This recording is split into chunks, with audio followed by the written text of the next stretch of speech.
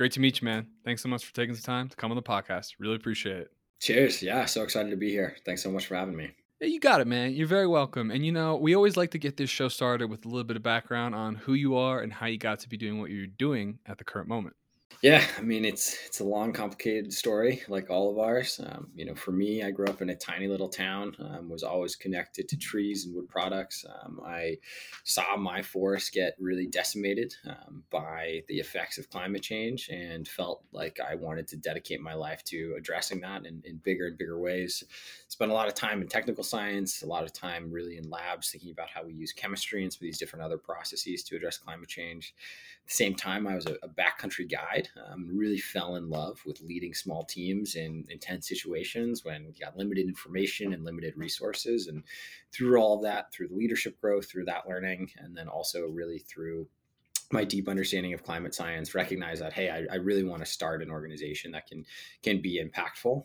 So from that, I was working on federal policy, was recognizing this big gap between incoming climate funds and real local scalable solutions that also put people first and have a really strong social centric side of their work, and really wanted to start and create one. So kicked off and started Cambium Carbon, where we use technology to build local regenerative supply chains. And it's been a journey from there, and it's been a ton of learning along the way, and couldn't have done it without so many helping hands. So that's where I'm at and how I'm here. Definitely, man. Yeah, and let's keep the journey going. Where exactly did it start? What small town are you from, and then where did you Yeah. go to school? Yeah, so I grew up in Sandia Park, which is a tiny town outside of Albuquerque in New Mexico. I went to Cal Poly for undergrad in San Luis Obispo. I actually have 2 degrees in environmental management, which is I always think is a little bit hilarious because it's sort of this hand wavy degree managing the environment. But it really gave me this strong foundation in technical science, in policy, and a really systems thinking approach. One of the big things that I also learned during my time at Cal Poly was how to really start and to start my own initiative. A big part of that for me was I had this great internship my first summer. I worked at the National Labs doing hydrogen fuel cell research. And then my second summer, I was all set up to work with a professor, and I felt like I had this path and I was good to go. And then they just bailed on me. They were just gone and like non-responsive. My whole summer fell through, and I ended up working landscaping all summer to pay the bills. So I shoveled sand for 8 hours a day every day. I was digging trenches to install some sewer lines in Morro Bay. And during that summer, I was like, all right, I need to, like, nothing is ever going to be handed to me. And I already knew that in lots of ways, but that was the biggest moment for me of really seeing that and feeling it.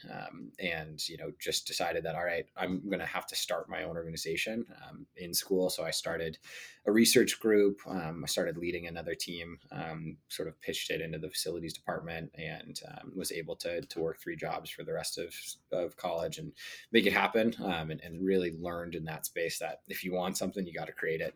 And so that's where I came at it from. Right. Oh, the good old days of just shoveling sand, man. Simple, man. Simple. So before we get into what you're doing today, I really want to take some time to explore your kind of vision of the future in the US. And you're coming at it from an environmental management perspective, which is the exact kind of perspective that I'd love to hear. I think it's Sure. a topic that we can't cover enough. So where do you want to see this country in the future? What do you see the US becoming in our generation? Yeah, it's a great question. I think there's 3 things that I would really love to see. From my perspective, particularly on the climate side. One, I want us to be a climate leader. I think that true leadership is accepting some of the challenges that come with that, accepting some of the economic losses and shifting economies that come with that, and then also really leading into the opportunities and the transformational economy that we really want to see. So the first piece is really taking on that leadership piece as a country, and being seen on the world stage and helping to elevate other countries in a really, really meaningful way.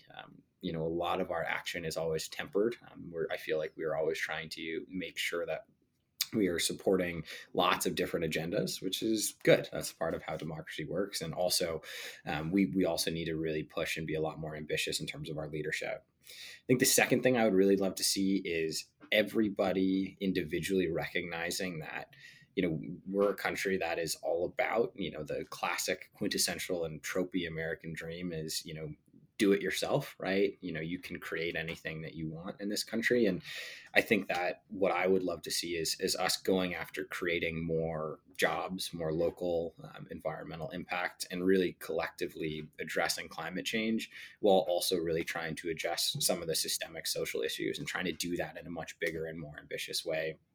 And then the final thing is, really being able to believe that we can create a quality of life that, I think sometimes we position climate change as like, all right, if we're going to really address this, we have to shift and eliminate everything that we do and everything that we like. And I think there's a reality to a part of that. Like, I think we need to do less of some things. And I think that we can really do less of some things and still have amazing, amazing lives.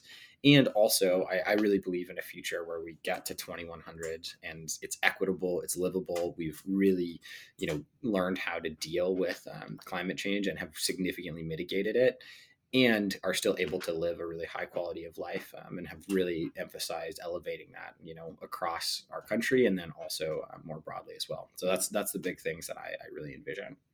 Yeah. So let me get this straight. You want us to be stewards of the planet, make the whole world and environment a better place. You want people to recognize that they can do anything, and you want us to all have um, great quality of life, meaningful and fun lives.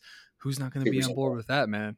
Right? Yeah, it's so simple, right? And it's so easy to do, as everyone, it's just everyone's unified, and it's all easy. No, it's a huge, huge challenge.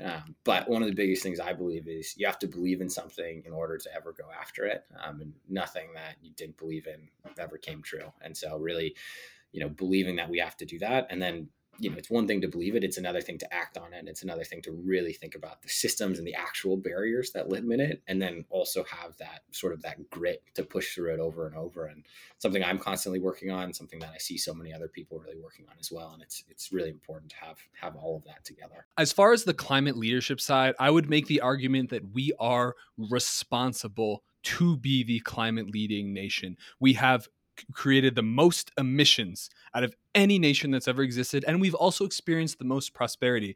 Uncle 100%. Ben, great power, great responsibility. It's legit. It's a real thing. I personally believe it. That's why I spend all my time trying to help other people make the world a better place. What I want to ask you, Ben, is how can we use this idea or this scientific reality of positive feedback loops to improve our world? Now, I really focus on the economic machine. The more money you put in, the more money you get out. I see that as kind of a positive Yep. feedback loop, and that's how I try to tackle climate change. What are your thoughts on how we can use positive feedback loops to improve our world? And that means when you do one thing, it makes something happen twice as much. Or do you want to give a more eloquent Exactly. explanation of what a feedback loop is?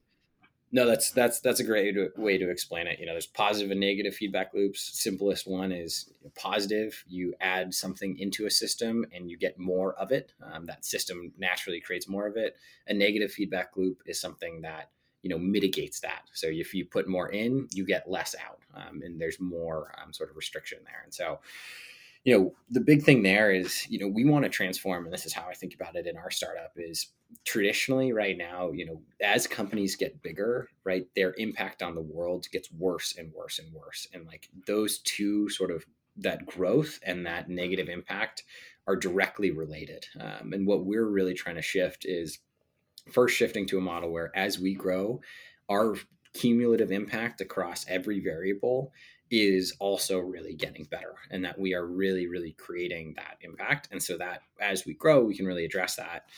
But the whole argument I make in my TED talk is that that's awesome. And that is like super ambitious and is going to be so challenging for us to get there. And I certainly, I live it every day. It is not easy to do that. And we've got a long way to go to get there. But if we're going to really get out of this crisis, that's still a linear solution. It's still, one unit of growth, economically is one unit of impact. And that's just not what the climate, problem is. It's an exponential solution because of all of these positive feedbacks in the climate system. You need to be creating solutions that can operate on that same order of magnitude. What does that mean, right? Is we need solutions that are really being put out that have, exponential impact around it. And I don't claim to have all of those, figured out. I think it's something that what I'm really trying to push is for us to collectively think, great, all right, you've got this awesome model, you're helping connect real estate to the environment.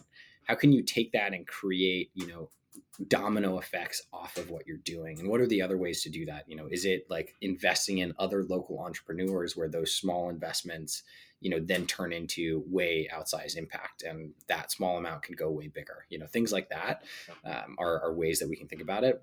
There's also a lot more thinking that has to come across every sector to really unlock those positive feedback loops in a really positive, impactful way. It's interesting you mentioned that because that's exactly what I want to do. So right now, the way my business works is when someone buys a house with my company, they get to donate half of the commissions to a 501c3 that's working on mitigating climate change, specifically decarbonization or carbon removal. But eventually, I'm going to be able to set up, well, quite soon, really, I'll be able to set up a foundation, which will allow me to create a separate vehicle that we can run the funds through that will allow people to donate money to startups as well. So they'll have the choice to, maybe they're going to donate $10,000 to a nonprofit and $5,000 to a startup. That would be if they sell a pretty expensive house. But one way or the other, that's kind of where I'm going. Can you explain your like fully explain your idea of like a fifth generation business and kind of where it came from? Because you were hinting at it with the feedback loop discussion.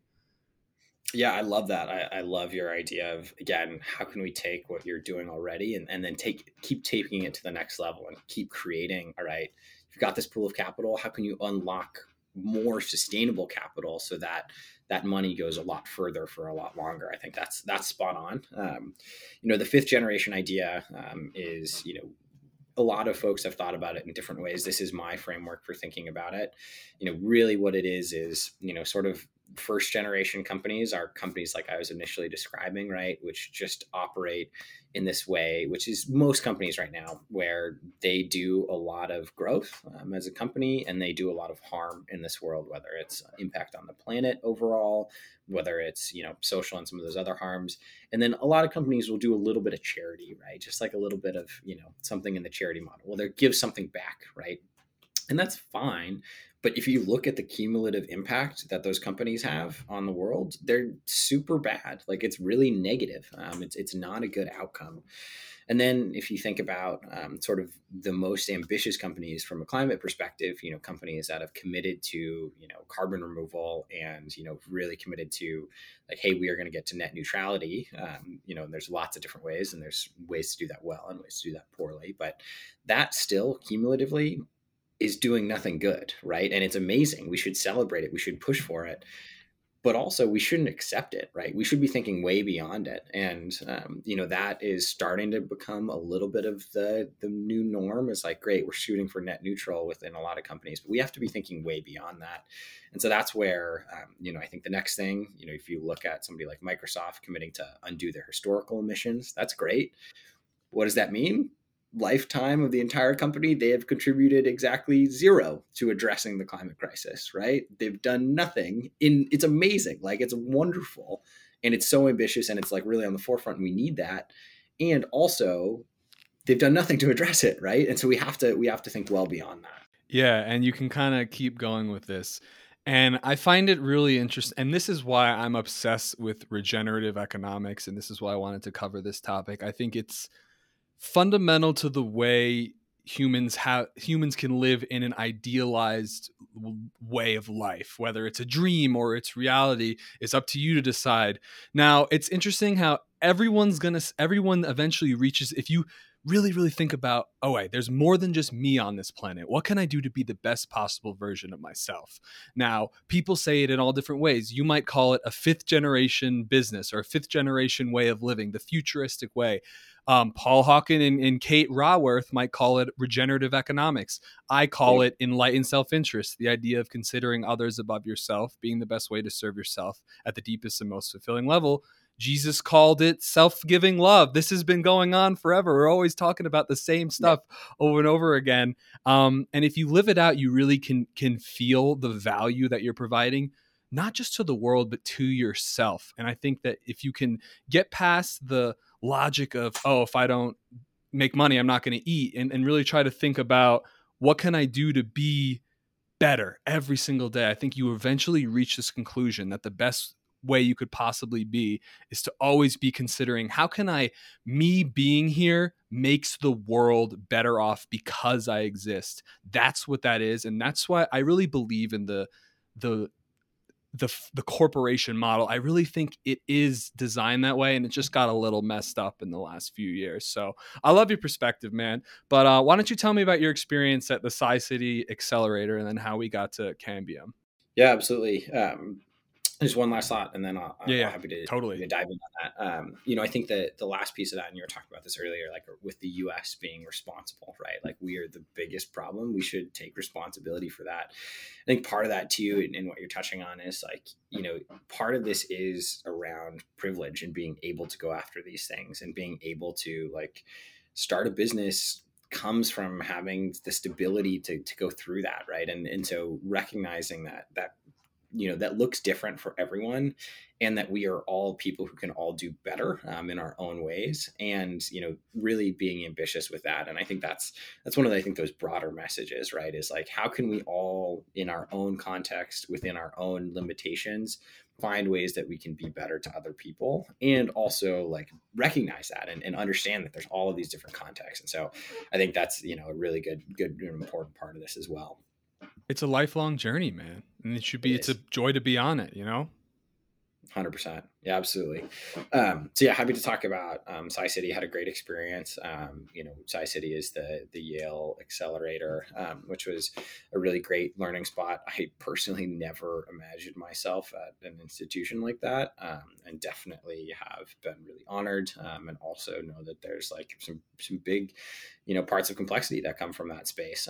But had a really great experience at SciCity. Learned a lot.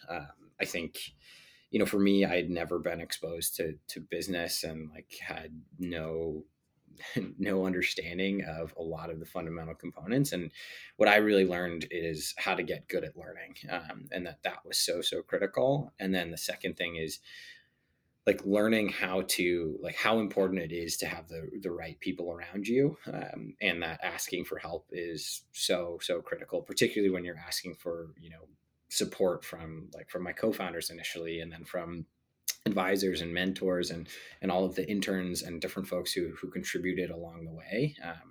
I look back at where we were versus where we are now, and I can't even imagine how different those two spots are.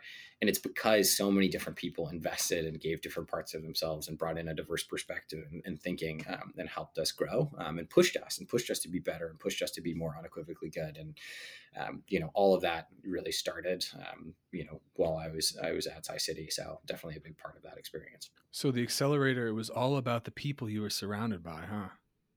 Yeah, I mean, that's our first core value is people first. I think it's all about the people. Cool. All right. So who are you, man? What's Cambium Carbon? Yeah, absolutely. So I mentioned this briefly, but we use technology to build regenerative supply chains. We're focused just on wood first. We're basically going after this idea of, you mentioned this earlier as well, but how do we just go back to local production? That's sort of the most simple, piece of this. It's not going to make sense for every material type. There's tons of industries where it doesn't make sense. There's lots of really big benefits of globalization. There's also some real downsides, and being able to do more local production is huge, both from eliminating transportation as well as local jobs creation. And so those are the two big things that we're really touting. So we're a public benefit corporation. We're all about really investing locally. What does that actually look like, right? Like what does this look like as a business? It basically looks like we help local manufacturers, so people who are salvaging local waste. Again, right now that is salvaging local wood. And then the secondary producers. So you can think about local wood shops, local flooring manufacturers, all of those folks. We help them run their business more efficiently, using our technology. And then we work on the other side of the market as well. So we work with all these large buyers, big brands, who want to be able to purchase locally, but wouldn't be able to do that at scale right now. They would have to work individually with each of those shops, and that would never like be a connection that can actually be made. And so we help them source products locally in lots of different cities. And so that's the sort of big change is like, hey, you can source nationally, but it's produced locally from a lot of different manufacturers at the same quality, all from local materials. And that's what we're really going after. And where did this idea come from initially? This idea basically started with, I recognized there was a big problem in terms of how we treat trees in cities. And I went and I learned about it, and we spent about our first year just learning, just asking questions. We got a grant from the Nature Conservancy. We had about 31 cities apply to be a part of our first sort of exploratory cohort. And in that process, we learned over and over and over, this is a huge, huge problem. This is a problem that's way bigger than I expected. More trees that are salvageable fall in our cities than our national forests. That volume of wood is massive, and most of it's ending up in landfill or turned into a really low value product. And so we discovered this problem, and then through that process of listening, asking questions, throwing solutions out there, getting feedback, really, really being self-critical, we learned about, hey, there's a really big opportunity to be an aggregated technology platform that brings these things together, and still continuing to really drive our impact work on the community side and on the city side. So when these trees fall in a city, the reason they're being put into landfills is because it's the most convenient thing to do. The city just needs to get it off the street and get rid of it, and that's the main reason why that's happening. Is that right? Yeah, so you can think about, all right, picture a tree, right? And it's going to come down for, any number of reasons, because we're doing new development, right? Our cities are growing. And so we have to take down some of the existing green infrastructure because it's old. Lots of city trees are really at the end of their life because of pests, or maybe it came down naturally in a storm. So the tree is coming down. Right now, who actually takes that tree down? Well, usually it's a private tree care company or it's a city contractor. Depends on the city, depends on the tree.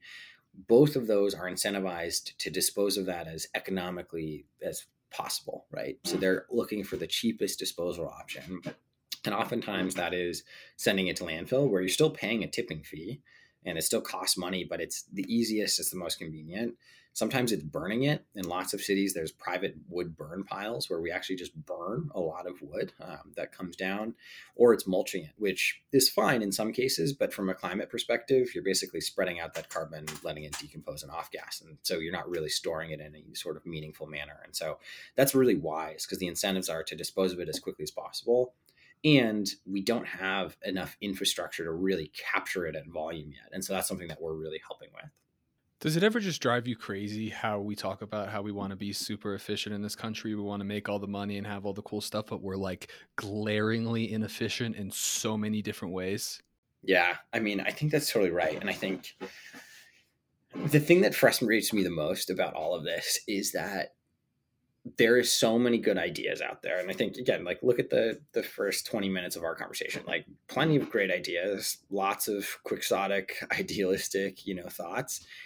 There's lots and lots of that. The thing that I think we miss is, how do we connect that to every single day in our action, right? And how do we connect that into like real meaningful long-term work? And that's something we're struggling with as an organization. We think about it all the time, is how do we build systems? And one of our favorite quotes, is, you don't rise to the level of your goals, you fall to the level of your systems. And I think that's a great example. Like, talking about these inefficient, use systems for trees. It's like, yeah, of course, every single person at the city is going to be like, yeah, we should save that wood. But how do we actually do that? Like, we need coordination. We need to put in, a little bit of infrastructure investment. We need to like engage the private sector. We need to have a platform that connects all of this. And then we need to have a market output for it. And so we're trying to build all of those components, but it's all about that action and like getting over all of those near-term hurdles. So what you're building is specifically called a circular economy platform, right? Yeah.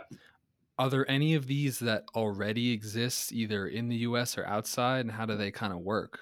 Yeah, there's a number of different ones. There's none that are scaled within wood products, but there's some other great examples. Reaply is one of the best examples. We love them. I was actually just on their podcast as well, but they're an amazing US based startup who's a little bit further along than we are, focused more on sort of assets. So if you think about a big company, and you can look them up, they'll explain it better than I do. But a big company, you have all of these assets. You've got furniture, you've got HVAC equipment, you've got all these different things in your facilities, and things change. Like you move facilities, you are selling a building or you buy a new company, and being able to reuse and upcycle a lot of those different components is actually not done efficiently at all. And so they really have a platform that helps you do that across a lot of different products, and it's an amazing example. I was also reflecting with them, one of the biggest challenges of a circular economy is you touch all of these different stakeholders. Like our Hmm. company, it's not just like we have to engage with and message and work with one type of person. We're working with city officials, we are working with tree care services, we're working with sawmills, we're working with technology. It's where we work on the engineering side. We're working with venture capital investors. We're working with philanthropic investors. Like it's across the board, which is exciting because that's how we think about holistic impact. It's also challenging. It's a challenge for sure. How big is the team right now? So we are 19. We just finished our second acquisition. So we brought in an amazing wood product shop in Baltimore, which we're super, super excited about. It's going to give us some real local expertise and help us scale across the country, and continue to bring value, and make sure the software we're building really, really works. And again, to that point that I was making a second ago, is we know the big vision, we know where we want it to go. To get it Hmm. there, to make it actually usable, to make it actually deliver value for our mill shops across the country, it takes all of that testing and that expertise. And so we're really excited to have them on board internally. We're also hiring for about 10 roles right now, so really excited to Love bring it. on some new folks. Really excited to have you bring some people on. I think it's awesome. Let's get down to the more specific kind of day to day. Your first, I don't even want to call it product. Your first kind of focal point is this urban wood waste. I know you said there was a lot. How big an opportunity is this wood waste right now, like numbers wise in the U.S.? Yeah, for sure. So 36 million trees fall in cities every year. That's about 46 million tons of wood waste. Sort of, I hate market sizing as a scientist because it always feels so hand wavy to me, but that's Totally. somewhere around $26 billion in total value. If it was captured and turned into its highest and best use, you're never going to capture all of that, but it's in the billions, right? It's a huge, huge opportunity of resources that we're wasting.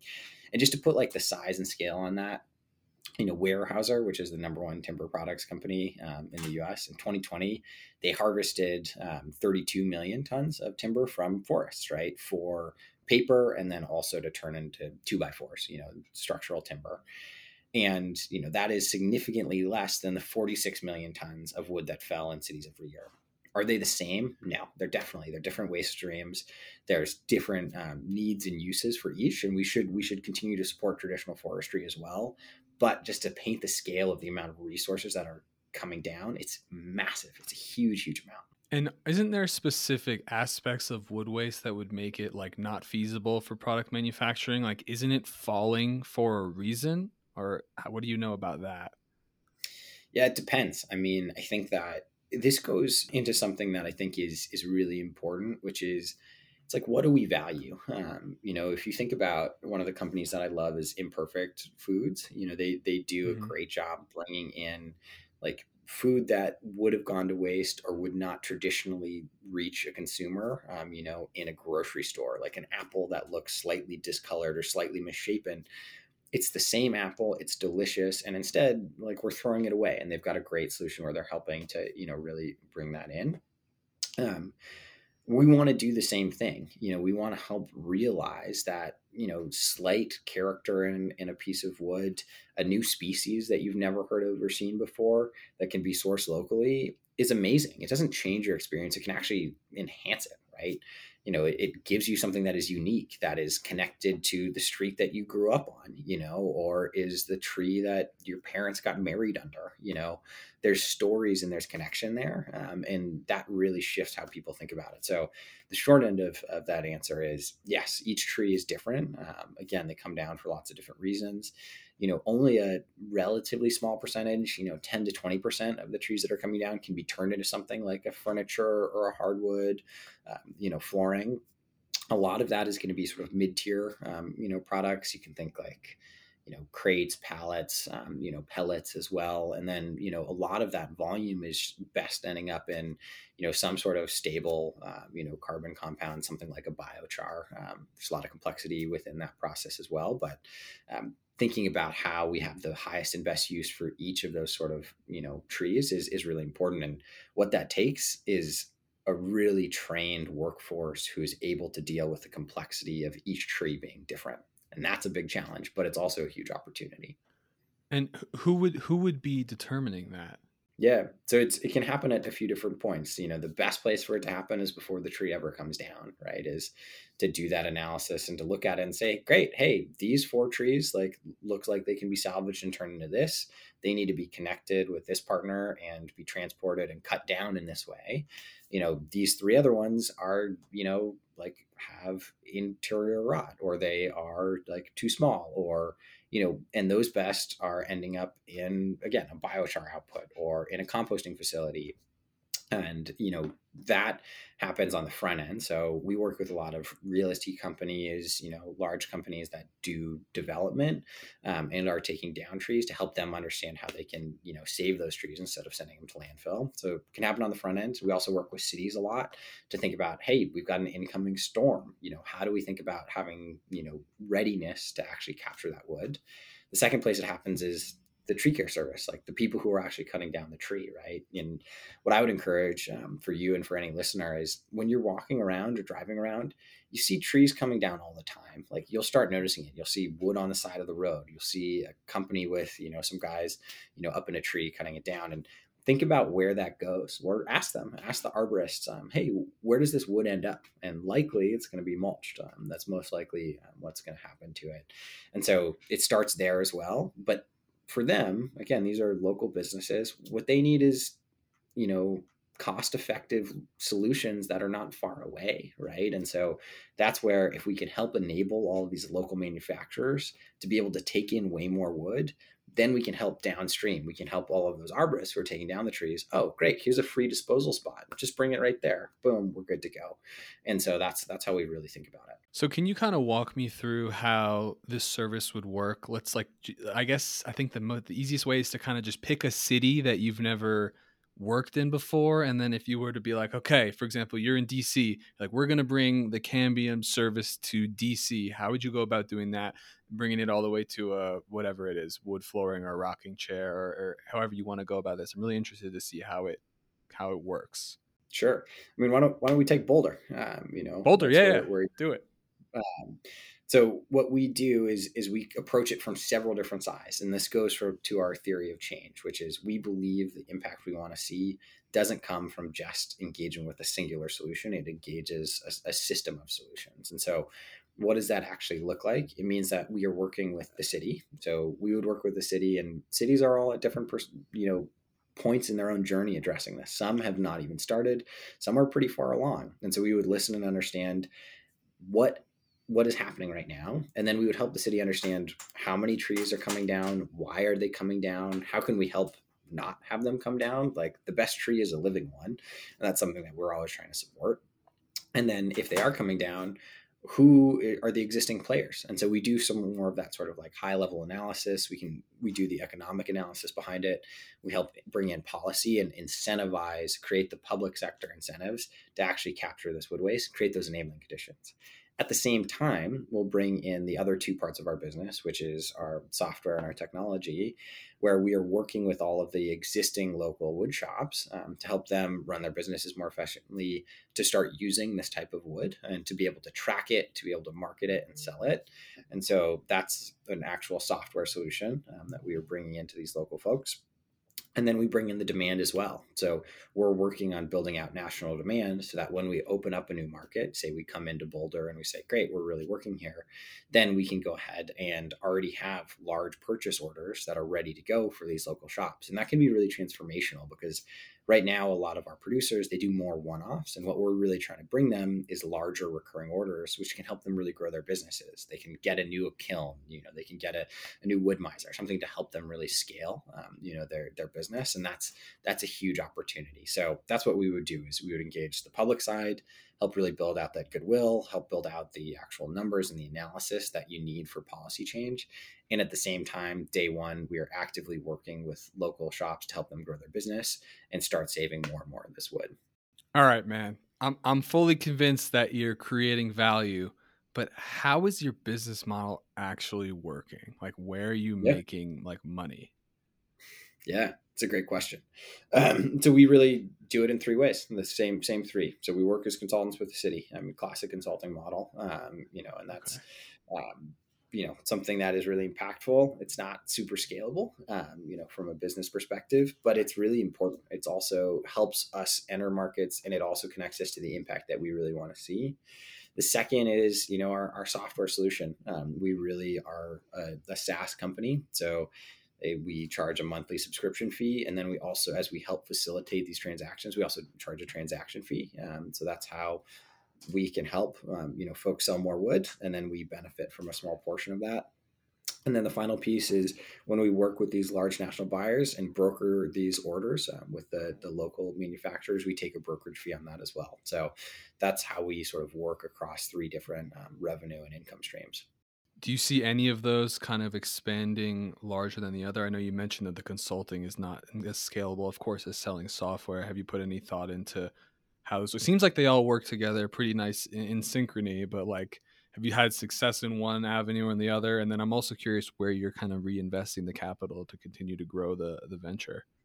Yeah, absolutely. The big thing for us is it all ultimately is one product and one goal, which is as much of this wood that we can move through our platform to a stable, durable product that is keeping that carbon out of the atmosphere, and we can pick up value along the way. That's how we win, and we really see our technology platform Trace as the path to do that.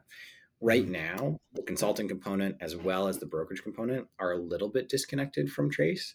That's part of the truth in the market. As we're scaling, all of that is going to ultimately be connected. So let me paint you a picture of where we're going to be in 5 years.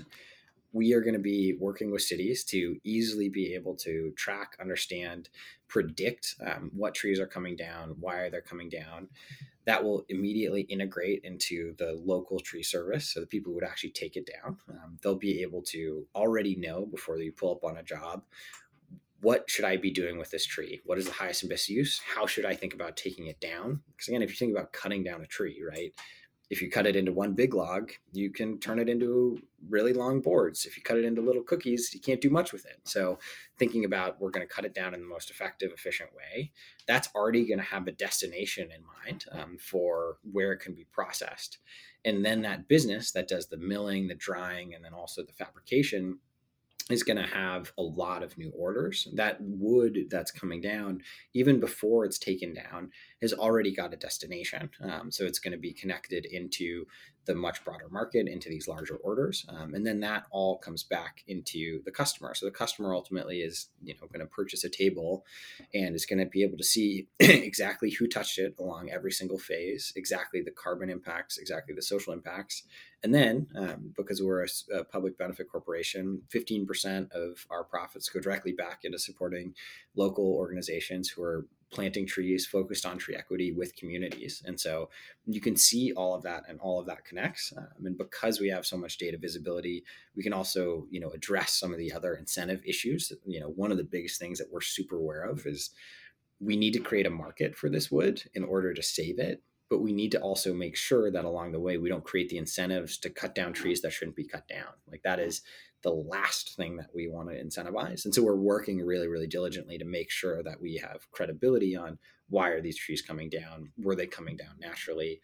And that's really something that we're able to ensure, and something that is so important for us as we continue to grow. So that's what we're building towards. Awesome. So you're investing 15% of was it you say was it revenue It's a profits. Yeah. of profits into tree planting initiatives? It's all into local tree planting. Yep.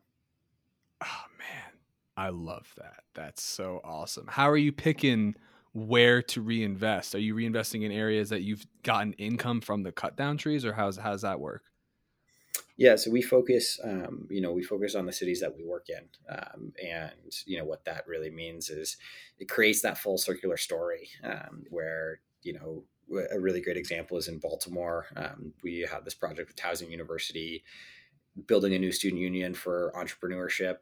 We did all of their tables and some benches in there, and that was all from locally salvaged, naturally fallen wood in Baltimore, produced at one of the local shops through our platform.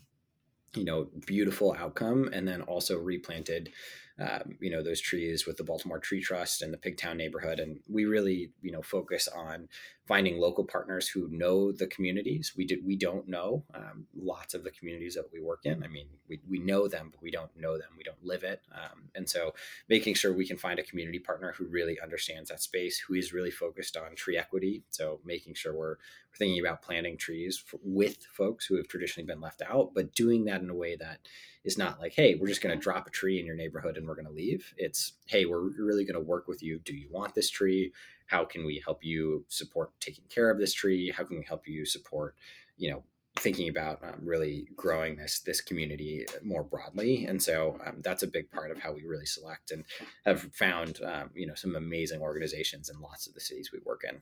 One of the things that made me really excited about talking to you is that I love that the way that you look from the end backwards. And I think that that's really essential for trying to create the best possible product or service. What's your end result? What's your vision? What's your mission?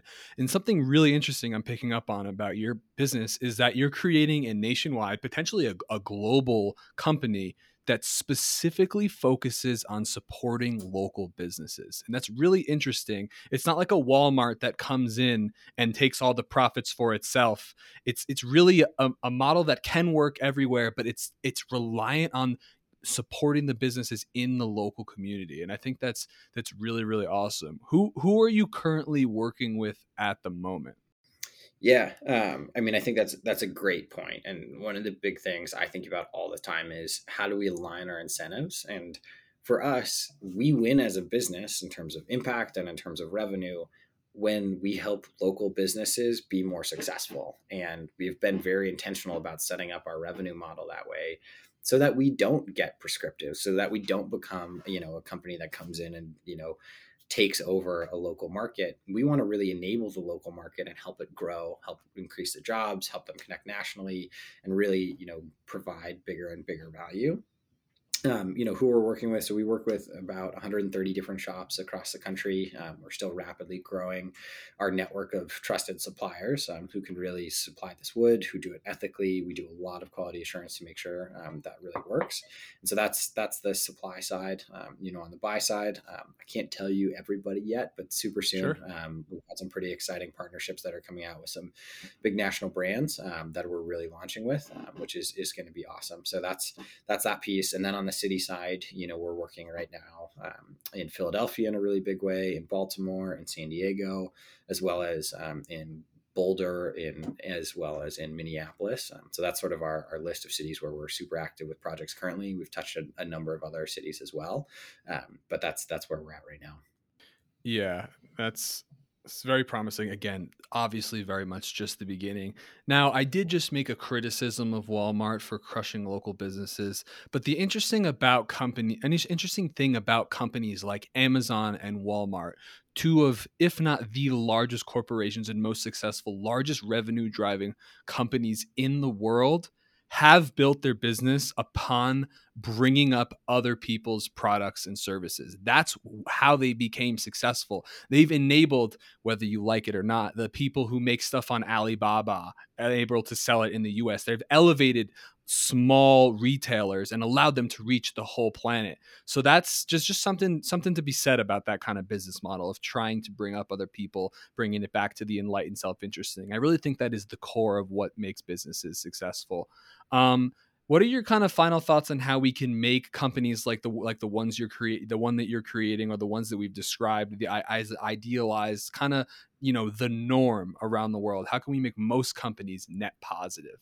Yeah, I mean, I think it's a few things. I think it's being really direct and honest with ourselves in terms of what we do as individuals, in terms of the choices we make, in terms of having way more power than I think we give ourselves credit to. We get to vote every single day with our dollars. And if we aren't doing the research, if we are not, ethically doing that across every single thing that we purchase, we are not really living out the mission, and we're not really helping to elevate these types of solutions. And so I think that first piece is like doing a better job, really being honest with ourselves about the choices that we make and how we can live a more sustainable life.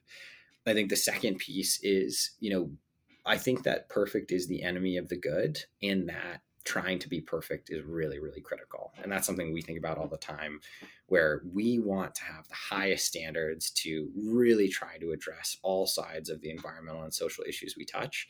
And we also know that we're not going to get it right. We also know that we have to push and we have to get to scale before we can see some of the bigger change that we want to see happen. And so we're trying to walk that line between we have to grow, we have to find that impact, and also every single step we want to make sure we're doing that in an unequivocally good way. And I think, really pushing to have that ambition. And it's so good that we hold, companies and people accountable at that highest level. And also I want to make sure we live in a world that also has the grace to fail, right? And that's something that I think is super important. So walking that line as well. I think those are the two biggest things for me is really having that individual sense of agency and that sense of action and that sense of belief, and then really being ambitious and bold and having super, super high standards, but also not having that be, enabling paralysis and limiting our ability to act. There's a lot of value in what you just said, and I'll respond with this. I mean, if you did get it all right away, man, what else would you have to do for the next 40 years when you're trying to build the business? Oh, we got it all right. I got all the answers. We're done. It's kind of like the beauty of humanity is the continuing quest to learn the unlimited amount of information that's out there, to learn more and more, become better and better and better.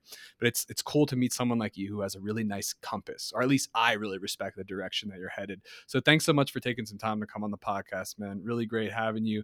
Any final pieces of advice for young folks who are passionate about building this better world that you and I are obviously very clearly committed to? Yeah, I mean, love your approach. Thanks for the great conversation. I mean, I guess my last piece of advice is get good at listening, and get good at finding good advice. I mean, something that I learned in my time is there are people who you'll ask for advice and they'll just talk at you. I mean, you're listening to me right now. I don't know anything about you as a listener. Find people who know your context and who are willing to listen to your context and then give you advice. Because there's lots of people who you ask for advice and you get one sentence in and they tell you 15 things that they did. The people who are most valuable are the ones who you say, hey, this is what I'm looking for. And they ask you 10 clarifying questions before they tell you anything. So I found that to be a big differentiator in the quality of advice that I get. So look for getting high quality advice. That's very interesting. I love that.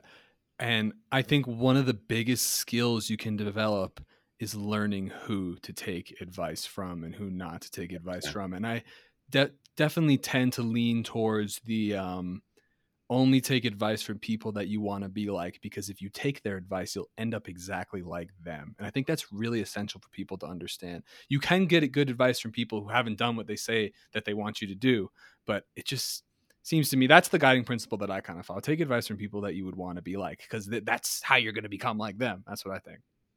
I think that's a great way to frame it. Totally agree. Yeah. Ben, thanks for coming on the podcast, man. It's been a real joy. Cheers. Yeah. Thanks so much for having me, and keep pushing on this. We need more. You got it, man. And we're getting more. See you tomorrow on the next episode. Peace out, everybody. Cheers.